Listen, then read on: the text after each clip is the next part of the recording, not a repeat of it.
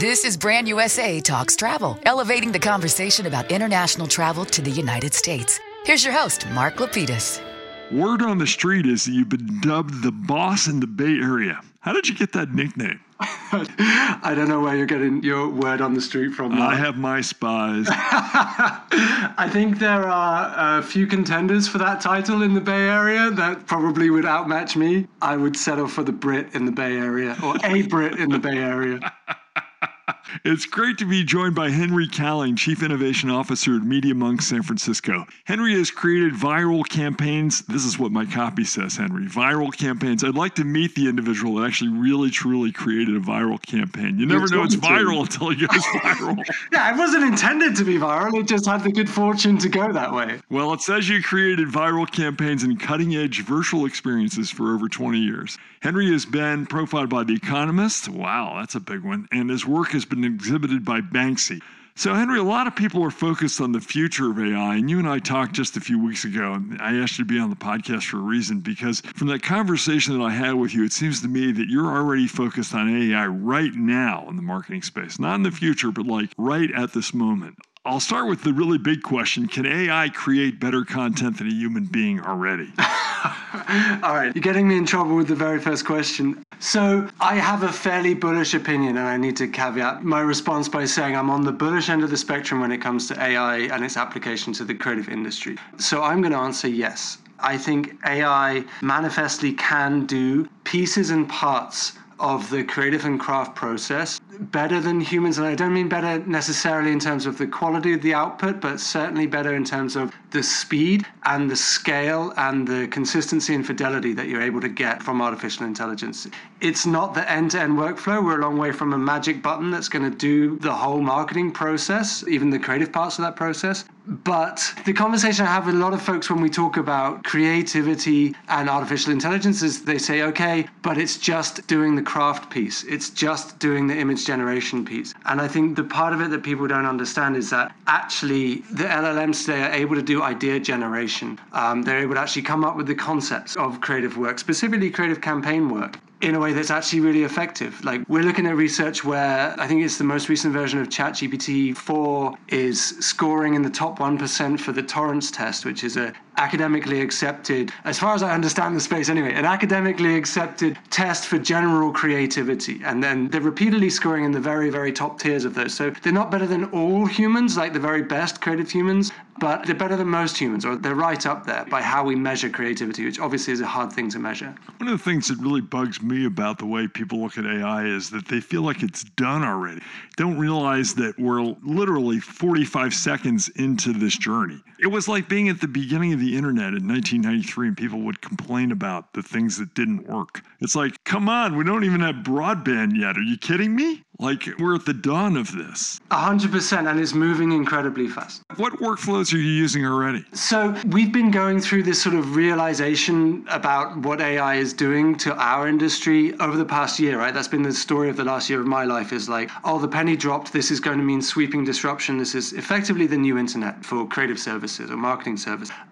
Since that moment, which I think we got to ahead of many people in our space, some of them still aren't quite there, we've been on a mission to transform to sort of become the most AI-enabled player in our space. So when it comes to the workflows that we're doing, we're literally mapping every single task that we do in our organization for our clients across data, media, content creation, and technology. So Henry, give me a couple of concrete examples so people can really understand this. Yeah, no, of course. I guess the most obvious ones that spring to mind would be copywriting and photography, but also the slightly more esoteric parts of the process like media mix modeling. You can do a lot with AI to speed up the process of media mix modeling. So like, whereas building a model might previously take weeks or months, and then the bugbear is it's out of date by the time you have the model of your media mix, because of AI, we're able to speed that process up a lot more. You're talking about media placement here, right? Yeah, and understanding the levers of growth from the channels where you're going to market. Is that both on the front end and the back end of media placement? In other words, you use it to place the media and then you analyze it as it's running? That's on the back end in terms of the analysis of like what's performing in the channels where you're running. But we're also looking specifically at like media execution and the kind of bread and butter tasks like trafficking and labeling and media execution, but even also media planning. There are so many different applications for artificial intelligence at every piece and part of the overall marketing puzzle. There's no single productized solution yet for the enterprise marketer. So we're at a stage where we're doing that work of basically productizing the solution. We're building the workflows, we're building the pipelines, and we're tailoring them to the needs of marketers. You mentioned photography and copy, so could you tell me a little bit more about that and how it scales? Yeah, sure. I mean, I think anyone listening to this podcast will be quite aware of what AI is able to do in the image generation and copy generation space. I don't know. I wouldn't take that for granted. Go ahead. Dumb it down a little bit. Dumb it down for me. When I look at what you're able to generate with AI image generators or the copy that you're able to generate with large language models, it's manifestly of a standard that is easily good enough for basically most marketing purposes. I don't want to set the bar too low for marketers, but we're not making fine art here, right? We're not making cultural artifacts that people are going to spend. So you're talking about banner ads, things like that? I'm talking about banner ads. I'm talking about CRM. Again, I don't want to talk down on those areas of our industry, but they're considered the bread and butter tasks of digital marketing. But we're also getting into whole new levels of experience in digital spaces that you couldn't have before. Like what we're saying with AI is it's allowing us to create the experiences that we've always imagined. One of the examples is we made a piece of work with Spotify where users could have a conversation with the artist The Weeknd, and he would actually suggest songs, obviously from his own catalog of songs, based on the data, the listening history of the person talking to him. And he would do it in his own tone of voice, and you could have sort of a real time. It's an AI posing as The Weeknd with his voice, right? Exactly. So we're getting into that level of fidelity in the type of digital experience that we're able to create, which I think is incredibly exciting. I think there's a lot of excitement around the efficiencies that AI is able to generate, but also around the experiences that we're able to build now. How are we going to stop all the hoaxing? I mean, we're coming up on a political season here. I guess it's already started and I haven't noticed it yet, but I'm sure it's out there already. Yeah, I think everyone is standing by and waiting for this to be the tsunami of misinformation that's going to be unleashed around the election. I do have one point of view on that, which is I think as brands or as marketers, we have a specific role in the cultural discourse and we show up in specific ways. And I think this is an opportunity for marketers to act ethically in that regard. Like in many ways, we do have the opportunity to create like content at a scale that's never been imaginable before and tell stories in a way that's never been done before. But how we do it is going to affect the quality of the media landscape that we all live in. And we're all professionals in this space. And I think the way that brands and marketers act today, they're going to be judged on as we're moving into this new space where our information scape is going to look radically different from how it has looked in the last 5 or 10 years. Wow, we suddenly got really heavy, didn't we, Henry? You're the one who went there with I know, I went there. It sounds like a job almost for the American Marketing Association or somebody that actually has some national clout. Well, if you sit on that organization, then please invite me to it. No chance they're going to ask me. It sounds like it would take a consortium of people to do what you're suggesting. This is not something one agency or one entity can bite off. Yeah, and I think this is sort of the stage that we're at in our industry, and the conversation you and I are having really is part of that right now, where this is one of many thousands of conversations and panels and discussions and presentations that are happening where we try to understand collectively what are the best practices around using this technology and what are the social mores that we're going to bring to bear. Okay, let's jump over to data. We talked about data the last time you and I met. Talk to data. What does that mean? You use that, and I was looking at my notes after our conversation, and I had no idea what you were getting at with that. Yeah, we have this expression, talk to your data, when we're describing the opportunity and the vision around AI. It's no surprise to say, right, a lot of organizations struggle with managing their data, struggle with like distributing access to their data across the organization. It showed up in multiple different tech stacks. It shows up in ways that are siloed. It's hard to access it, and it's hard to get the value from it. I think the opportunity with AI, one of the things that AI is actually manifestly so good at is understanding large structured and unstructured data sets and passing that into language that human beings can understand. So I don't know if you were following Meta Connect, but Meta just announced, I think it was a couple of days ago, that they're releasing new next generation AI chatbots, right, as part of their foray into AI. And they've released a whole host of chatbots that have the point of view and the tone of voice of different celebrities. So there's a Snoop Dogg one, there's a Kendall Jenner one, there's something like 25 or 26 of these different celebrity chatbots. But the point is, a bit like I was saying about our work with The Weeknd, you can now have a conversation with those chatbots and they will respond like Snoop Dogg would respond, and it feels like a human conversation. So it's not in any way a big leap of the imagination to apply that same use case to marketers. We can build conversational chatbots that are trained on your personas, right? On your first-party data, on third-party data, on social cultural listening, that's segmented by your personas, so you can actually have access to a focus group, effectively, of your marketing personas that's accessible to anybody in your organization at any time in a way that wouldn't physically be possible with real focus groups. And you can have a natural language conversation with them to garner insights when you're writing your briefs, or even to run Creative Spy, right, for pre-launch testing. I love the idea of having an AI focus group, but how would that work exactly? Well, okay, to be fair, this is a little more the level of vision right now, but I work in innovation, so it's important, I think, that we keep eyes on the prize of where we can reasonably get to. But you can train a large language model based on data inputs, right? So you can train it on the data that you have for your customers, how they interact, what campaigns they actually engage with, do they convert, where do they convert, what stage in the journey do they convert. This is the persona information that we already have and that we already use every day as marketers. The problem is it's a sprawling amount of data, and there's a lot of friction involved in actually getting the value from that data and garnering the insights from that data. So typically you'd go through a whole process of modeling or data science or what have you to get some meaningful value that you can craft a campaign insight around. If you're able to train an LLM based on those data sets, you can have a human conversation with it. You can talk to your data. Oh, okay. I'm finally getting it now. That's how you talk to your data. Yeah. For destination marketing organizations, and obviously we're the national one, a lot of us struggle with the data because we, again, have so much of it. How do we start in this? You're laying out the long-term picture, but one of the things I want to talk about in this podcast is obviously what's going on right now. So right now, how do we start to activate on what it is you're saying? What part of the conversation around data is it tends to feel like a very large problem and very complex, and I don't think it needs to be, and it is obviously going to depend on the size of your organization. I think it can start, when we're having conversations around data, we tend to value fresh data, right? We describe streams of fresh data that you get from designing your campaigns or designing your touch points experimentally are actually more valuable than large, stale, potentially ethically questionable data sets, like large, massive scale data sets or data lakes.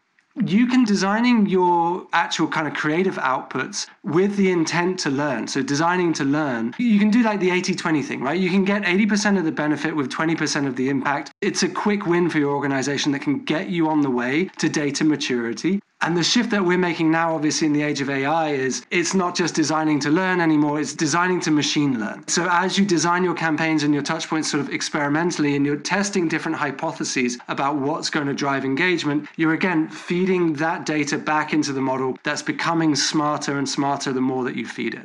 While I'm digesting that, let me take a left turn here and talk about something a lot simpler, writing marketing briefs. Because all of us in this industry are constantly writing marketing briefs. So you mentioned to me that you've already got AI doing that. Yeah, no, absolutely. And look, I think there are several levels at which you can have AI assist with your marketing brief, right? Like the easiest entry, most obvious one, and again, I'd be surprised if many of your listeners weren't already doing this, is just to use it as a copywriting co-pilot, right? So that's already taking out a lot of the grunt work of crafting the right brief.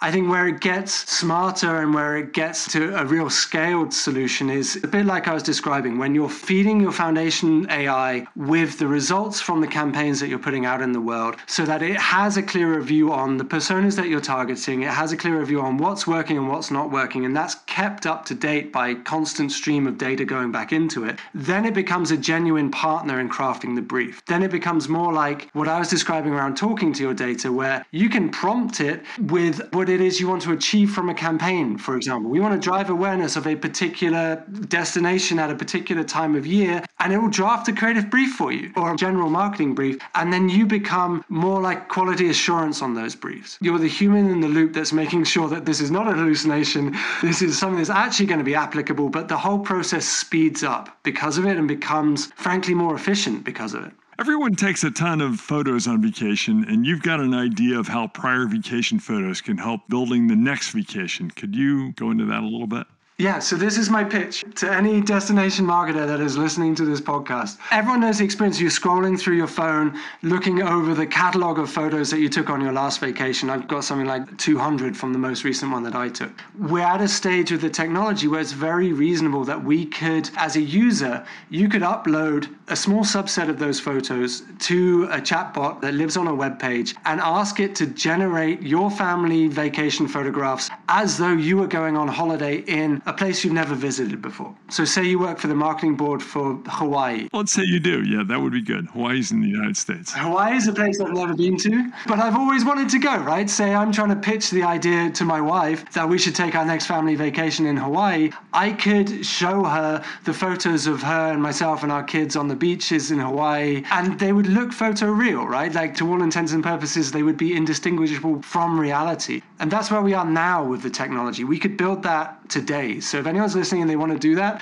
get in touch with me. That's my pitch. And we'll give Henry's contact information out at the end of the podcast. Share a project or two that you've worked on that you're most proud of. There's been a few in the last 6 months, and to be perfectly honest about my role in the organization, I get to touch projects less. I'm more of a cheerleader now for the teams that are doing them. But the one that we just produced with the NEP, which is the Japanese Broadcasting Board, where we actually created a character, right, what we're calling a virtual human or a meta-human, where it's a real-time 3D lady who is able to do sign language. She can do sign language in 3 different languages. I think it's ASL, International Sign Language, and Japanese Sign Language. Oh, this is that Kiki thing you were telling me about. Oh, yeah, sorry. So she's called Kiki. And the interesting innovation there is when breaking news happens, it's hard to muster the resources or marshal the resources to be able to make the news accessible to everybody that's watching it, right? So the people that tend to be left off the list until last are people who are hard of hearing. They're one of the subsets of people who tend to be excluded from that conversation. And now with Kiki, she's a character that can be overlaid on top of a broadcast that will do sign language in real time based on what's being spoken. So it could be a live broadcast and she'll be able to sign along in real time as the live broadcast